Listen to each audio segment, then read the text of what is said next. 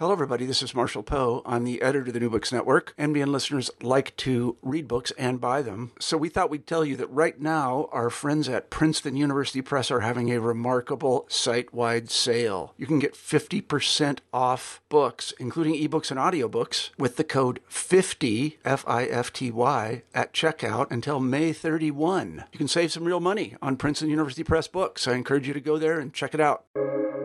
Welcome to the New Books Network. Hello, welcome to the New Books in Israel Studies podcast. I'm your host, Ari Barbalat. Today, it is my blessing and my honor to be in dialogue with Lord Leslie Turnberg. He was a professor of medicine and president of the Royal College of Physicians in England. We are here today to discuss his newly published book, Mandate: The Palestine Crucible, 1919 to 1939, published in London by Vallentine, Mitchell, 2021. Leslie, I can hardly thank you enough for your kindness and for your availability. My pleasure. To begin, can you kindly tell us about yourself? Where did you grow up? What formative events in your life catalyzed this book and catalyzed the writer you would become as an adult? I was born in Salford, near Manchester in England, 1934, long time ago, in a family where my father was born in Romania, my mother was Austrian and Polish origin, and I was the first member of my family, my other family, to go into university education. And we were fairly poor, but not destitute family. And I grew up in Manchester, went to university in Manchester, and qualified as a doctor in 1952, 1957. And I worked and trained in Manchester, in London, and in America. And I started on a research career while I was in America in 1967. And during that time, I carried out quite a lot of research. And when I came back, I was offered a chair in medicine, a professorship in medicine in Manchester, which allowed me to do my research, my teaching, and my clinical work as a gastroenterologist. By then trained in the gastroenterology. And I carried on in university for several years until I became dean of the medical school in the 1980s. I did for a few years. And then at the end of that, I was elected to become president of the Royal College of Physicians in London in 1992, which I continued to do 5 years, living in London then. In the Royal College of Physicians in Regent's Park. So that was my medical background. I married my Israeli wife in 1968 while in America, Dallas, Texas. And we then got married again when we came back from Manchester. And we have 2 children, Daniel and Ellen. Daniel, our son, was also became a doctor, but was sadly killed in an airplane crash, slicing our lives in 2007. And that made an enormous difference to our lives, losing our precious son. Our daughter went to live in Israel. She's had 2 kids, 4 kids, of whom 2 one married and one about to be married. So that's my background. My interest in Israel leading up to the publication of my first book on Israel, which was Beyond the Balfour Declaration, published in 2017. The reason I became interested in Israel was because of family connections, obviously, but also because when I came into the House of Lords, which I was brought into the House of Lords in the year 2000 by Tony Blair. And the reason he brought me in was because I'd written a report for the government on the health service in London. and suggested ways in which health services may be improved. And he liked the report and asked if I would come into the House of Lords to talk about health matters. When I got into the House of Lords, I realized there was a fair deal of antipathy towards Israel. And so it fell to me to begin to try to defend Israel, even though some of the actions in Israel, it's not terribly defensible. But nevertheless, I was in the position of having to say a good word about Israel, which I've done ever since. But I realized that coming up to the centenary of the Balfour Declaration in 2017, I would find quite a lot of antipathetic comments about whether Balfour did a good thing or a bad thing in creating or at least helping create the state of Israel. So I felt I ought to write a bit of a history of Israel from the Balfour Declaration, which is what I did and published the report, which was basically the history of Israel from its inception right into 2017. And that came out in that war. That really, think carefully about the history of Israel. But a lot of research came out in 2017. And subsequently, I realized this was saying fairly superficial history.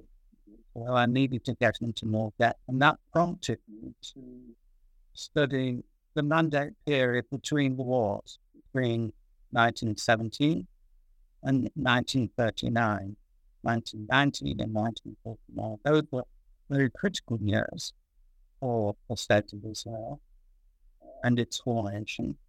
And so that's the reason behind me writing this book, about which we develop some interest. What message do you hope to convey to readers of this book? Well, I want to try to indicate that what a miracle it was that the state of Israel emerged after what had happened during those 20 years, 1919 and 1949. The Balfour Declaration in 1917 was not a treaty, it was not a promise, it was not an act of parliament. It was simply the government looking with favour on the idea of a dual home in Palestine. That's all it was, looking with favour. And so to go from that to the mandate for Palestine, which in turn allowed Jews entry Palestine, limited built more, was an enormous step. And to get that message across, that there it was a people distributed across Europe, mainly in varying states of poverty and persecution, being allowed and encouraged to enter Palestine at a time when the Arabs, the Palestinian Arabs in particular, that's only the Palestinian Arabs at that time, were very much against them coming. And the Jews were outnumbered 10 to 1 by the Palestinian Arabs at the time. And the government of the day during the 1920s were vacillating, were uncertain, unclear about whether really this was a good thing. They would be pressed by the Arabs to revoke the Balfour Declaration. Lots of antagonism to the Jews as they came in, and at various times there were riots, various times there were limitations put on the numbers of immigrants coming into Palestine at the time. And the miracle is that despite all those things, the Jews were able to establish the basis of what we call the state of Israel in 1948. Those 20 years were absolutely critical. And it turns out that they wouldn't have been able to do it on their own. If they had been left for their own resources without the British taking on the mandate for Palestine, it would have been extremely difficult for them to survive against the onslaught of huge numbers of Arabs who didn't want them there at all, didn't want to give them their land, didn't want them to immigrate. They were very antipathetic to Jews at the time, and they saw a takeover of their land by this foreign body. So the message I want to get across is how vitally important the mandate period was during the Human War for allowing the Jews to begin to establish themselves. So by the end of that period, 1949, there were about 300,000 Jews against 4 million Arabs. 300,000, just about enough to survive. So that's the message. What are the primary themes in your book? What argument does your book advance? Well, there are several arguments. There's been a lot of debate about why Balfour and the British government brought up the idea of allowing the Jews to have some encouragement to set up their own Palestine. This was 1917. The war was on, and Lord George was the Prime Minister, and Arthur Balfour was had been Prime Minister, but was in the War Cabinet. He became interested because Chaim Weizmann had met him and had seemed to convince him that the Jews had a case. Herzl had already suggested Jewish land in Palestine, and Weizmann was the leading Zionist in England at the time. He was in Manchester, where I was. And he persuaded Balfour that this was a good thing. Balfour was actually the cabinet, the government cabinet, and they accepted it for several reasons. One, Chaim Weizmann was an ally who developed a method of producing acetone, which was necessary for production of explosives during the Forcible War. And it developed a method for producing large amounts of acetone. So they wanted to reward Weizmann for doing that. But perhaps more important, they wanted to convince the American Jews to persuade the American president to come into the war on the side of the Allies. So that was a very useful method. But Balfour was more than that. He actually was very clear that the Jews had been badly treated by Christianity in Europe for many wars. And he said as much. He said that we are guilty of the terrible Jews for too long. This is necessary. So he was convinced for ethical, moral reasons. And the Balfour Declaration came out. There were two other meetings going on at the same time that people talk about. One was the Sykes-Picot Agreement, which had been reached in 1916 between the French and the Brits, and this was an agreement in secret.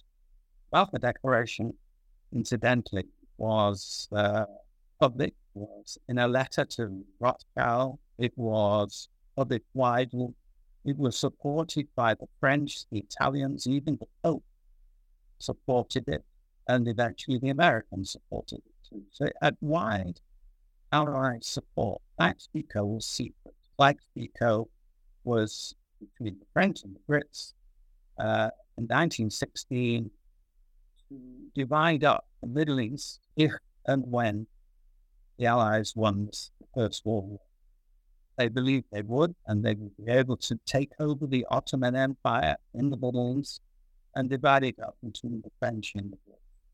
That was one of them. The other agreement was even more secret. This was a secret agreement between Henry McMahon, the chief Englishman, High Commissioner, and King Hussein of Hijaz, which was Arabia. This agreement was to try to get the Arabs in Arabia to go against the Ottomans, against the Turks, on whose empire this Middle East was run, to revolt against them on behalf of the Allies, the Brits. Hussein wasn't a very nice man. He murdered all of the opponents. And he was already in trouble by the Turks. The Turks wanted to oust him. So he was keen to work with the Allies. And there was a correspondence between Oman and Hussein, promising that if the war was won by the Allies and the Ottomans were ousted from the Middle East, he would then have the whole of the Middle East, from right in the north, including Syria, right down towards Egypt, not including Egypt, Arabia, Mesopotamia, Palestine, Iraq and Jordan, all that would be his. That's what Hussein thought he'd been promised. It's not exactly what McMahon thought he promised. There was a lot of vacillation, a lot of underhand activity going on. And that correspondence was never published, because if it had been, Hussein would have been killed by the Turks. But it was never published. And there were a lot of misunderstandings about what did not contain. So those were the three events that were going on before the war ended. Balfour, McMahon, Hussein correspondence, and sight people. Of those, only about the declaration of the public population, and it's the only one that survived, because when the war was won, as it was by 1917, General Allenby was all over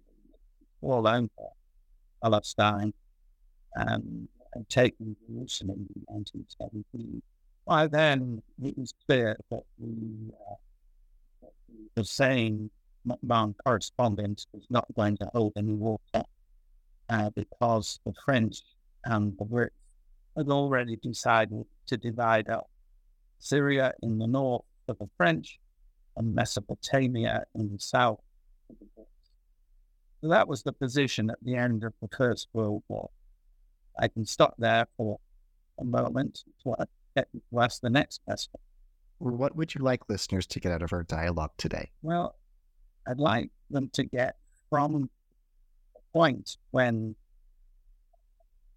the end of the First World War, 1919, was the peace conference in Versailles. And at that moment, the problems of the Jews were degraded, or were not since war significant, because at that time they had to, the powers that be, France, Italy, Japan, and America now, had to sort out the after effects of the war.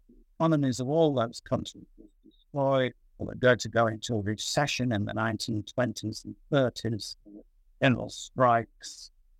They had to try and make Germany repay for the damage that they had done starting the war. And peace conference was trying to sort everything out. Amongst all the various things they were trying to do, was the business of what should happen to the Ottoman Empire, what would happen to the Middle East. And therein lay the problem, because Sykes and Picot, Lloyd George and Clemenceau had already decided they wanted to divide up the countries to become colonies of Britain and France. But colonies were going out of fashion. Britain's empire was deteriorating where the Indian continent was, India was struggling to get out from under the British rule, and the days of empire were gone. And the American president came in and said in his 14-point plan that this is Woodrow Wilson. He said that countries, new countries, old countries, have to be self-sufficient. They can no longer be run as colonies. They have to be self-determined. And the idea of mandates came up. Mandates were not colonies. They were run by countries who knew how to run countries until those countries were capable of looking after themselves. So there were plenary arrangements that were set up until the individual countries could manage their own affairs in modern society, as it was. And that's what happened with For example, it happened with Syria, it happened with Iraq, it happened with Transjordan. It didn't happen with Palestine, because Palestine mandate had been promised. That promise had been confirmed in San Remo in 1922, and then confirmed by the League of Nations in 1923. The League of Nations looked at the promise of a mandate for Palestine and approved it with 51 out of 51 members approving. It was absolutely by the League of Nations that the mandate for Palestine should include a homeland for the Jews in return of the Jews for that homeland. So those were the background. The San Remo Conference, despite the French not wanting, the French were dead against it, but the Brits won the day. And the League of Nations confirmed it. But it then went into international law. And although Britain struggled during the next 20, 30 years, particularly in the last 30 years, until 1949, struggled with the problem of how to separate the warring parties between the Arabs and the Jews. Lots of riots, lots of killing going on. How to separate these warring parties at a time when they had their own problems. Britain had its own problems. And, but it was stuck with it. It was stuck with it because they taken on responsibilities that they couldn't reject. They'd agreed with the League of Nations, and they couldn't use it without considerable loss of face. So they stuck with it. And they were able to allow the development within Palestine during the whole of that period of the Jews, despite many reluctances. There were lots of debates in Parliament in Britain trying to revoke the Vallentine Declaration. And certainly by 1922, just before the League of Nations approved it, there was a very strong debate saying we really shouldn't be approving this development of Palestine for the Jews. We should be stopping this now. But in fact, it went through and went through the mandate, it went through the League of Nations. And the mandate persisted right until Britain got rid of it in 1948, and they handed it over, 1947, they handed it over to the United Nations. So those 20 years between the wars were very critical because Britain, under the High Commissioner, firstly Herbert Samuel, and later other High Commissioners, had to toe the line. They had to try to keep the Arabs and the Jews in line one way or another, very reluctantly, as we said.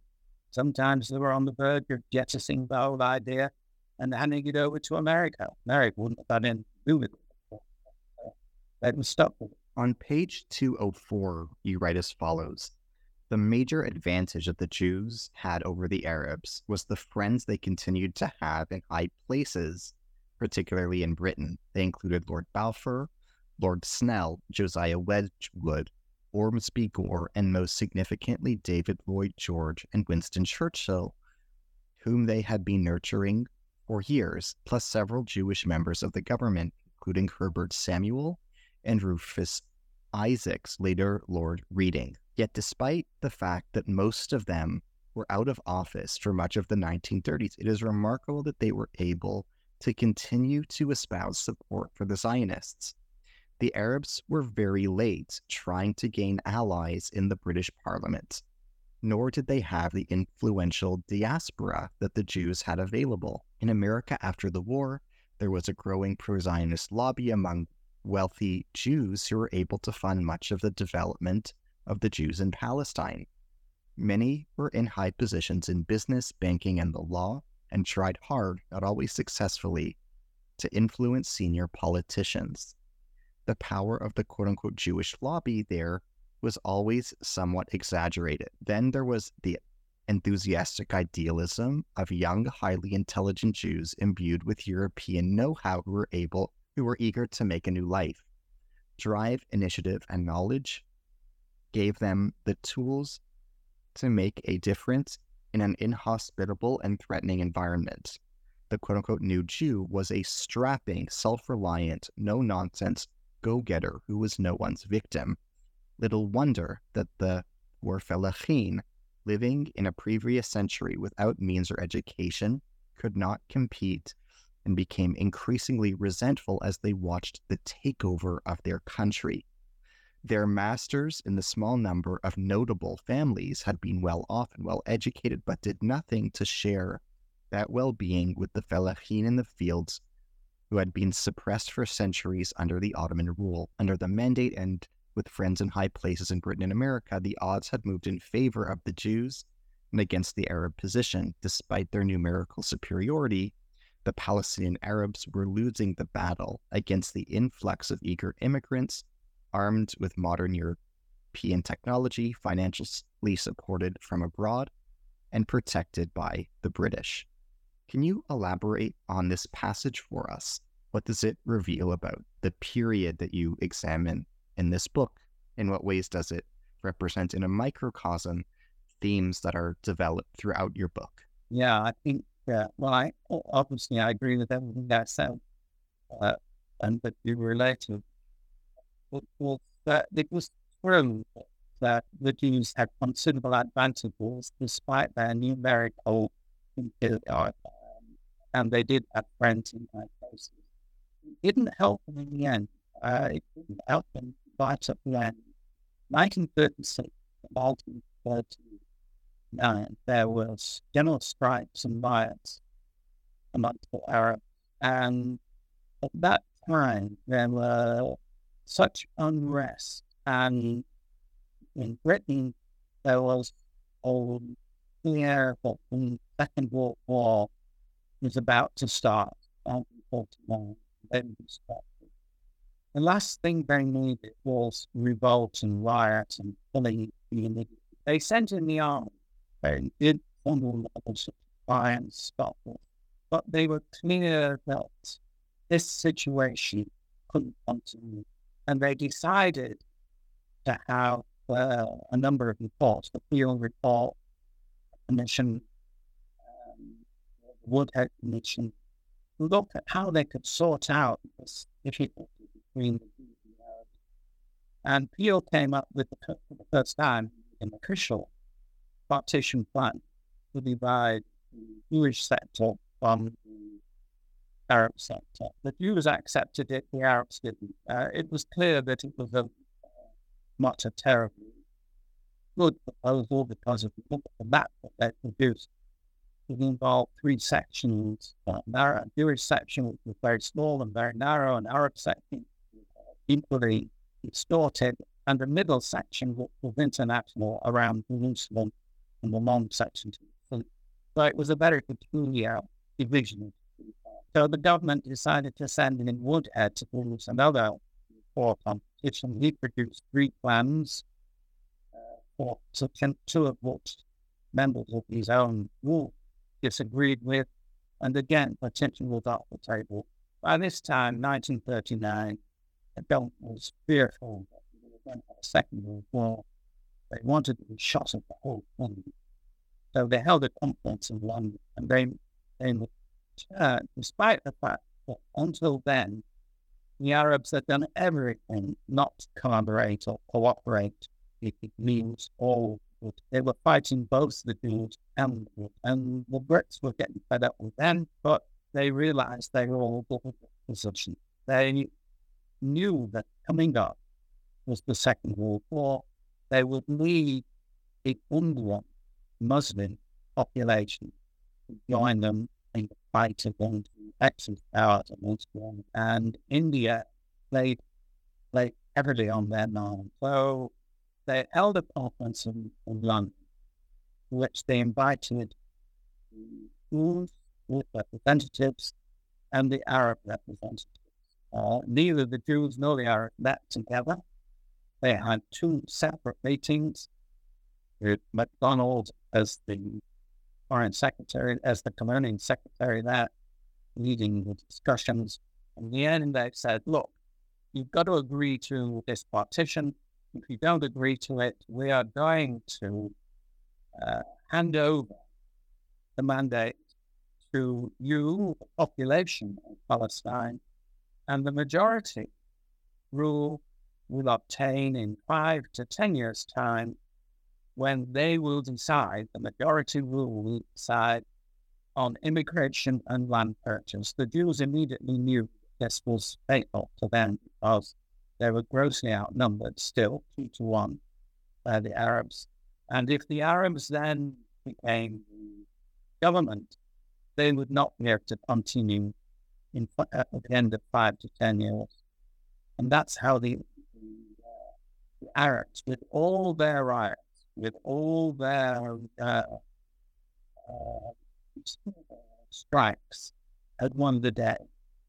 And despite the fact that the Blitz were fed up with them, and despite the fact that the Jews had tried come up with solutions and were willing to work with partition plans and so on, the Arabs were rewarded for their aggressive tactics. And that really destroyed the Jews for a while. Ben Gurion at the time, the beginning of the Second World War, spoke about, we will fight the war as if there is no white paper. The white paper described this situation. And we'll fight the white paper as if there's no law. It was a terrible time, 1949, because that was when the door to immigration was shut fairly tight from Europe, where the Jews were being persecuted, went off to concentration camps, and eventually to extermination camps later on.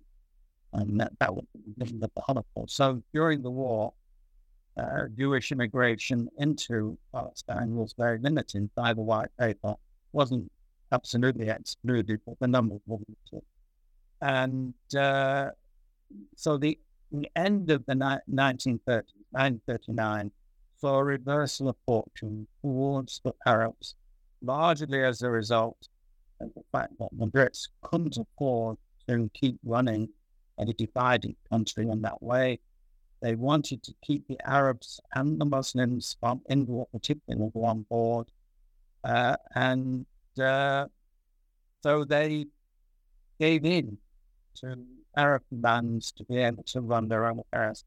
I have to say that villainous Grand Mufti, al-Husseini, wasn't satisfied and he demanded more. However, he's no longer in office. So the end of the 1930s saw a reversal of fortune. Until then, of course, there were many episodes you knew about riots and killings and so on, which I can talk about if you want. Speaking of Haj Amin al-Husseini, can you elaborate on the insights your book provides regarding his role in the events that played out during the interwar years? Can you comment on his role in the 1929 riots? Can you comment on his involvement in murders of Arab opponents and of British officials? Can you comment on the circumstances regarding his release from prison? Can you comment on his presidency of the World Islamic Congress? What can listeners and readers learn from you about Haj Amin al-Husseini? He was a young man who, in his 20s, was quite charismatic. He wasn't particularly religious and hadn't prayed and Imam at all. But he spoke very well. And in 1920, he was very active in raising the voice of Palestinian Arabs against the infantry. And he incited the riots which occurred in 1920 and again in 1941. He was, during that time, 1920, the first riot, he was caught and was going to be imprisoned by Allenby, the military commander of the town. but he escaped and went off to very, I think, but 1921, we came back, and Herbert Samuel was by then the High Commissioner, and we gave him an amnesty to get the others.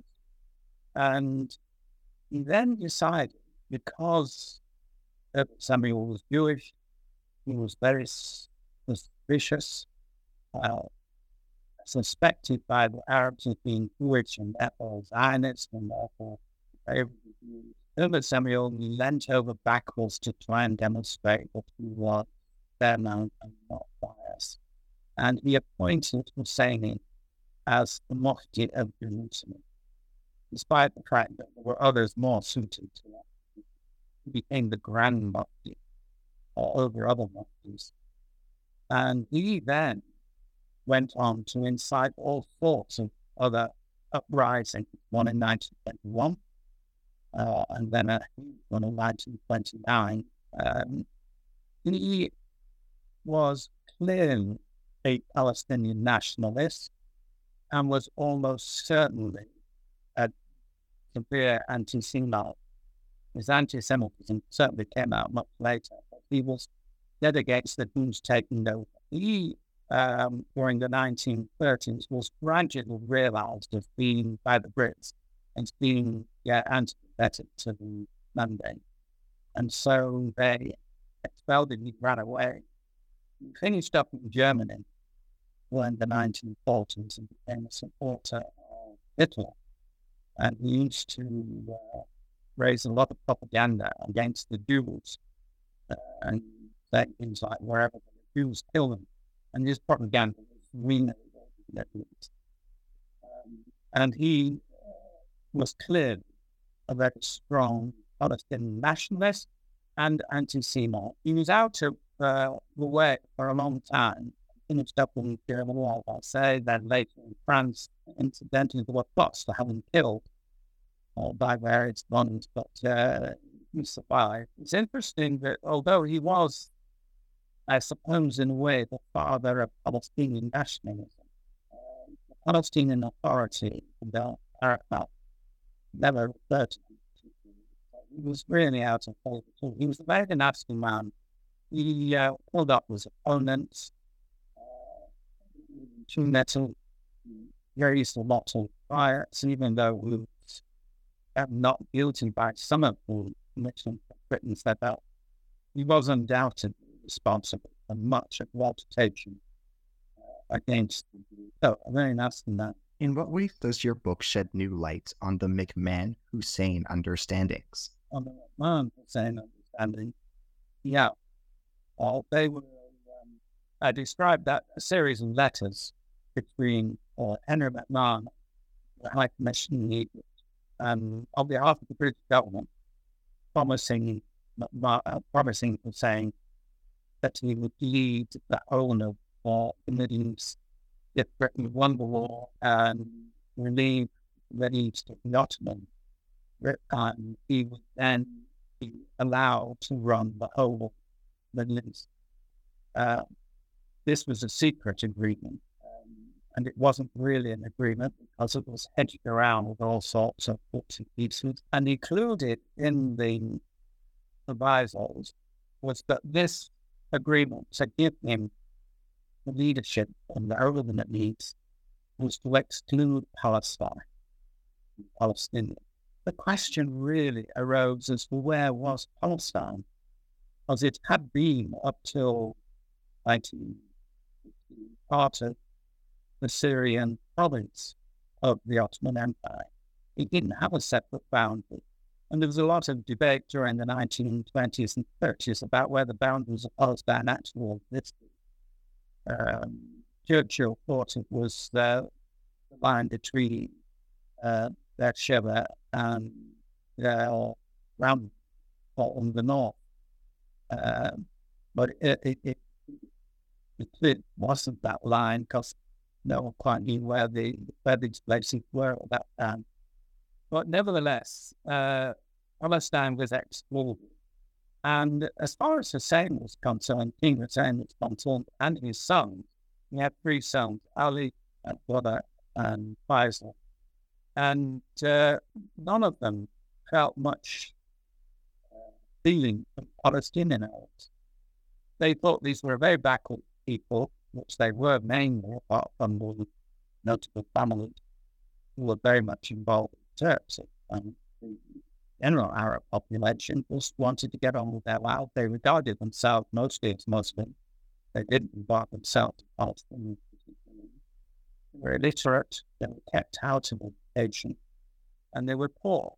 And so they regarded them as unnecessary. They didn't regard them as being important to keep on in their own empire that they thought of. But the correspondence seemed to promise that this would happen. Of course, it never could have happened because the Syrians, for example, didn't want Hussein to be on top of them. They didn't like him. And certainly not people in the rest of Mesopotamia. So anyway, he was kicked out even of his own country, Hejaz, by King Saud when he became Saudi Arabia in the 1920s. So we didn't have access to his own country. But that correspondence has stuck in the throats of the Arabs ever since, because they believed that Britain reneged on that promise of saying he gave them the whole of the Middle East. They couldn't have done it because the French had already promised to help Syria, and Britain had already thought that they would help Mesopotamia. Incidentally, in 1921, Churchill went across there to Cairo and set up two new countries, Transjordan and Iraq. And they formed in 1941, lines in the sun, and Mesopotamia was divided up in those days. Anyway, that's the McMahon saga, McMahon Hussein saga. It was a sad reflection of British double thinking. They gave one hand and took the other, and it was a obfuscation on a large scale. They'd already promised the French to help the site-speaker arrangements. Does that help you? Thank you. That was a very generous response. I appreciate it. What was the Peel Commission report? Can you describe its ramifications and its recommendations? Well, the Peel Commission report, 1938, came at the end of a period of riots and violence and strikes, and the Arabs were all over the place. The Jews were defending themselves very effectively, and the Brits brought them. So it was a period of great unrest. Britain was fearful that 1938 was war, so they sent Peel in to look at what could be done. And we came up with the idea of partition, dividing Palestine into two countries, a Jewish and an Arab Muslim part. And he came up with a plan, which I described earlier, a very complicated plan, which involved Jews in the north, Arabs in the south, and a peace in between, which was under international rule, including Jerusalem and a long sliver of land to the coast. And it divided the north from the south, so that anyone traveling across, but a great part in the south as well, had to go between checkpoints, so to speak, to get to the water. It was a very complicated thing, and it would have involved moving a lot of Arabs from one, the Jewish part, a lot of Jews from the Arab part. It was really not a very good partition plan. And it brought back to the British government. They looked at it and thought, well, this is okay, but it's going to cost us far too much money. So they sent Woodhead out to do another plan and see if he could do better. And the Woodhead Commission came 1938, 39, and came up with three plans in which they divided the country in different ways. The panel that came, there were three of them. Two of the members said they didn't like two of the plans. So the plans were rejected, and the one that was finally accepted was regarded as far too expensive. So it died the death. But these were the first efforts of partition. And the Jews accepted them. The Arabs said no. The Jews accepted them, even though it gave the Jews a minute country. Some said it was the size of Norfolk when it was debated in the House of Commons and the House of Lords. It was very small area. So it wasn't satisfactory, but it did give them, for the first time, a Jewish state. And that was without a Jewish state. So it hadn't had a Jewish state before that. It had a mandate and a mandate on the council, never a state. So saying a state was a big move and was one of the reasons why Husseini objected to it. Well, it was very, it was interesting. It was on the basis of partition that the United Nations came up with a partition plan in 1947, which again, the incipient state of Israel, 1948, accepted, but the Arab states didn't. And all that resulted in 1948 truce lines, armistice lines in Jordan took over the whole of the West Bank, and Israel took over the West. So that was partition. You recall partition. What new insights does your book reveal regarding Nahum Sokolov? Well, Sokolov is an unsung hero of mine, at least, and of many others. There's a Sokolov screenplay, and there may be other Sokolov screenplays. He's not very widely known. He was a colleague, friend of Fine Weitzman, and worked with him in the years leading up to the Balfour Declaration and thereafter. And he was Weitzman's deputy at Palestine at various times. He was Russian, but spoke, I think, 10 languages, a very literate man who had written a book on the history of Zionism, a book on Spinoza, a highly intellectual man who was responsible, I think, for gaining the approval of the French foreign minister and the French government about his declaration, 1917, before it was produced and before it was announced. He went to France and got the French to agree. He was a great communicator.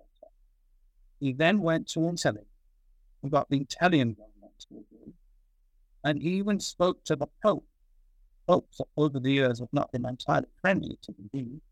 He convinced that particular Pope that they shouldn't be supporting what they've been in their aspirations to have a state, making state in Palestine. And he agreed. He then came back and was heavily involved with Weitzman in San Remo and the Ocean's mandate in Geneva. And he was behind the scenes a lot of the time, producing a lot of the ideas and intellectual philosophy of the state and of band. A remarkable man. There's very little written about him. His son, I think, was produced the book. He lived for a while in London, very near where I live now, and there is a neat plaque on the wall to demonstrate that he actually lived in London. But he deserves more. I thought of writing a book about him, but all the records and most of his stuff are in England, Russian art, and I don't have a lot of confidence that I could dig it all out. So, but he is a man that deserves a full biography. Can you describe the origins and repercussions of the Nebi Musa riots of April 1920? Now, this was before I think it was before Samuel became the High Commissioner. But there were two riots. One, there was a rumor going around that these were intent on taking over the Temple Mount, the Al-Aqsa Mosque, from the Arab, and the also rumor that he was killing Arabs in Jaffa. There were communists who were having a fight, not a killing fight, but a mystical fight with non-communist Jews. But this was conflated into the Jews in Jaffa killing Arabs. And this was the propaganda that Husseini, amongst others, was propagating in the Al-Aqsa Mosque in 1920. And the Arabs became incensed and ran out in the streets and started a whole host of actions against the Jews. And then there was an event when Jewish lads were playing football, and a football went into the garden of an Arab neighbor, and the Arab got shot, killed, and the Jews were incensed. So there was, again, another set of reasons why the Arabs and the Jews started fighting each other. And there were a lot of killings going on in and around Jerusalem, in Hebron, and in other cities around Palestine, until, of course, it flagged. And one of the things that happened was that Ronald Storrs, who was then the administrator of Jerusalem, British government under Urban Samuel, was at a celebration of the Musa event, and he didn't react quickly enough to suppress the riot, and he was forever ostracized by the Jews for having failed to prevent the riot that occurred immediately after that. I think he was ostracized unfairly because while Storrs was, in fact, a very important man, he became very friendly with the Jews.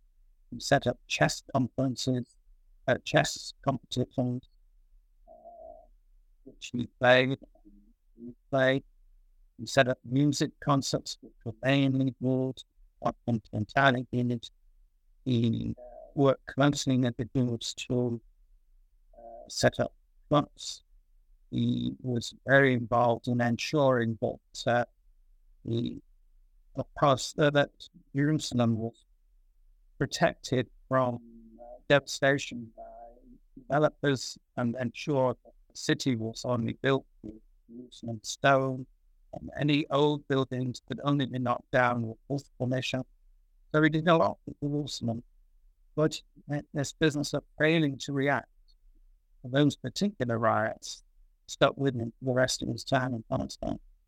So that's the background to it. Tell us about some of the subsequent acts of violence: the Western Wall riots of 1929, the disturbances of 1936, and the Arab uprising between 1936 and 39. Yeah, I've spoken a little about the 36 to 39 riots, very much against the Brits as well as against the Jews. But the 1929 was a significant, very significant, when separated the 1920s up to 1929, when after the initial riots, things were beginning to settle down for other problems in that period. Plagues, earthquakes, like it was a difficult period. 1929 was the turning point, and it took them into the 1930s, where different and then and more antipathy and antagonism. And it arose ostensibly because the Western Wall, where the Jews had long prayed during the battle, and war and so on, a narrow area in front of the Western Wall, surrounded by hovels of Palestinian Arabs, and right adjacent to the wall. And the Jews on Yom Kippur put up a beating about a division, a temporary division between the men and women, and brought chairs in and the days on which to put gravel. And the Arabs objected, saying, look, they're taking over the whole area and threatening to take over the Western Wall, and that they're more up. They conflated what was happening, and the Brits had to agree to take down both these chairs and the dividing field between them. They failed to do it. They only did it related yet. And the Brits had to come in and remove it against the opposition. of the Jews who were praying at the time in Yom Kippur. So that set the scene. And the Jews in Jaffa heard about it and decided to walk to object to this.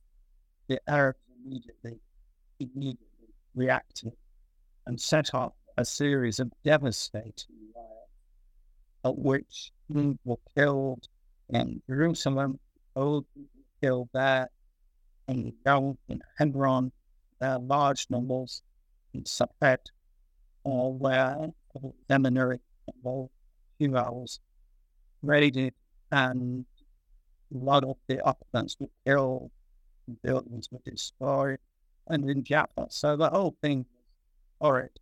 The Jews tried to defend themselves.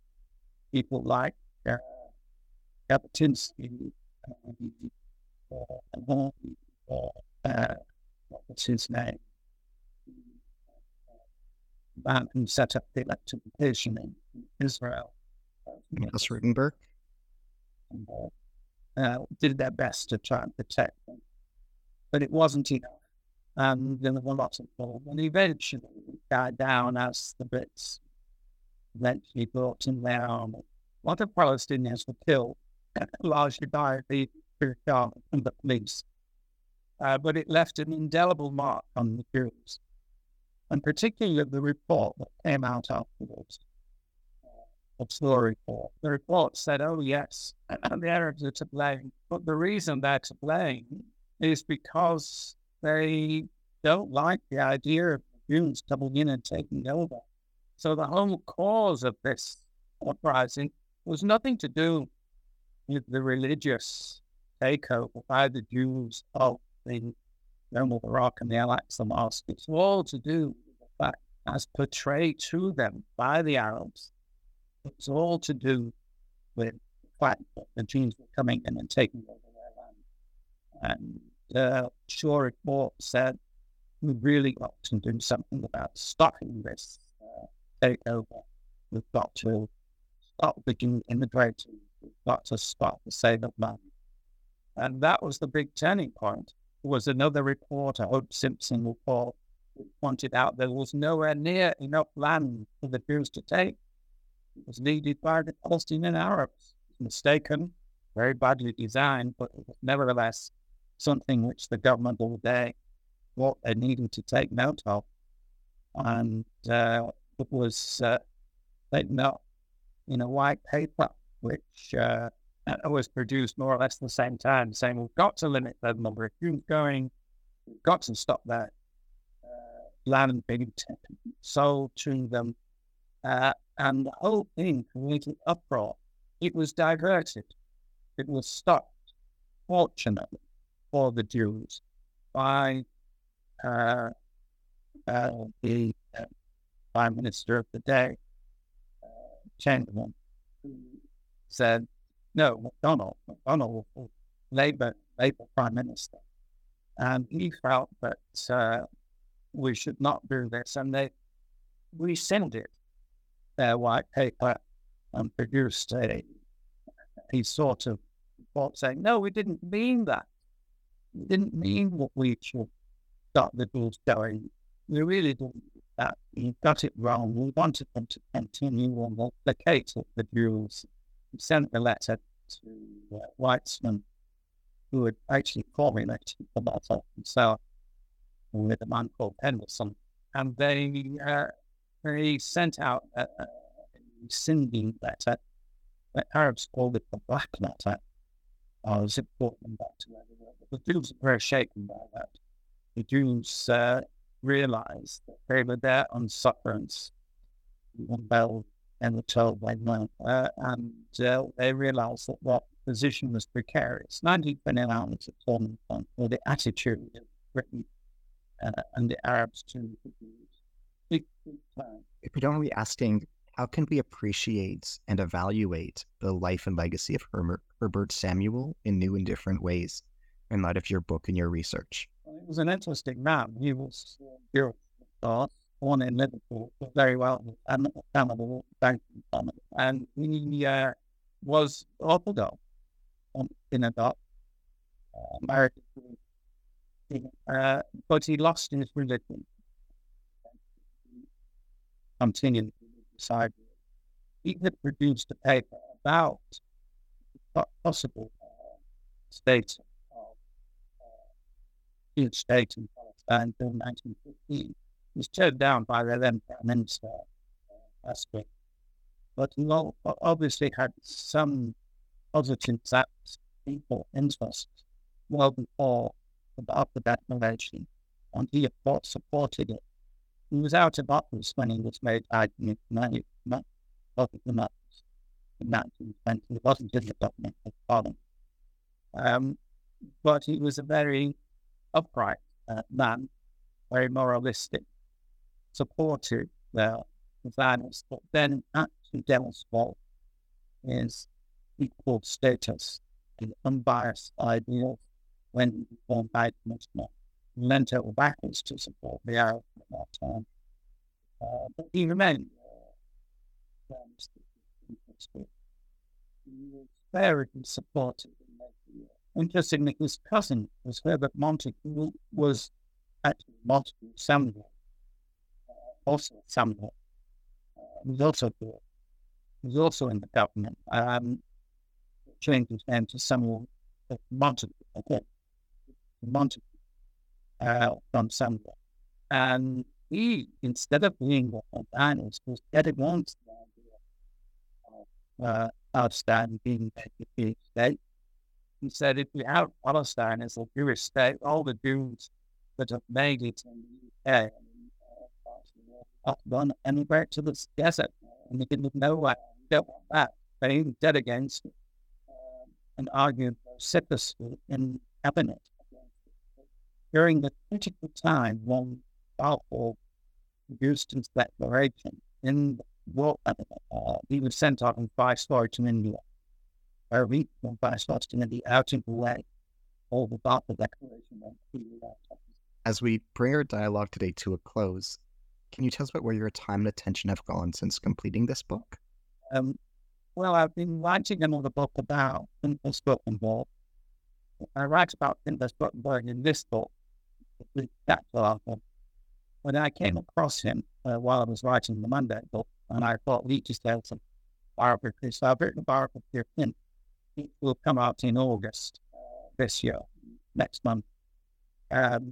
He was a fascinating man. So he's taken up a lot of my time in research into how he came about. He was born in Ukraine and not the Russian revolutionary, an assassin who went on to set up the Hellboy to the Arab Palestine. So he was a very impressive plan. He set up Palestine Airways in Naval. So he was a very man, and since then, I've been returning to my first interest of health, and I'm writing a book now on the National Health Service, which of course sees the light of day. Will come out next year, won't be all right. So those are what's occupying me in so-called retirement. As we end today, I'm signing off by reminding you that I am Ari Barbalat, your host today on the New Books in Israel Studies podcast. Today, it has been my blessing to be in dialogue with Lord Leslie Turnberg. He is a professor of medicine and was president of the Royal College of Physicians in England. Today, Leslie and I have been discussing his newly published book, Mandate, The Palestine Crucible, 1919 to 1939, published in London by Vallentine Mitchell, 2021.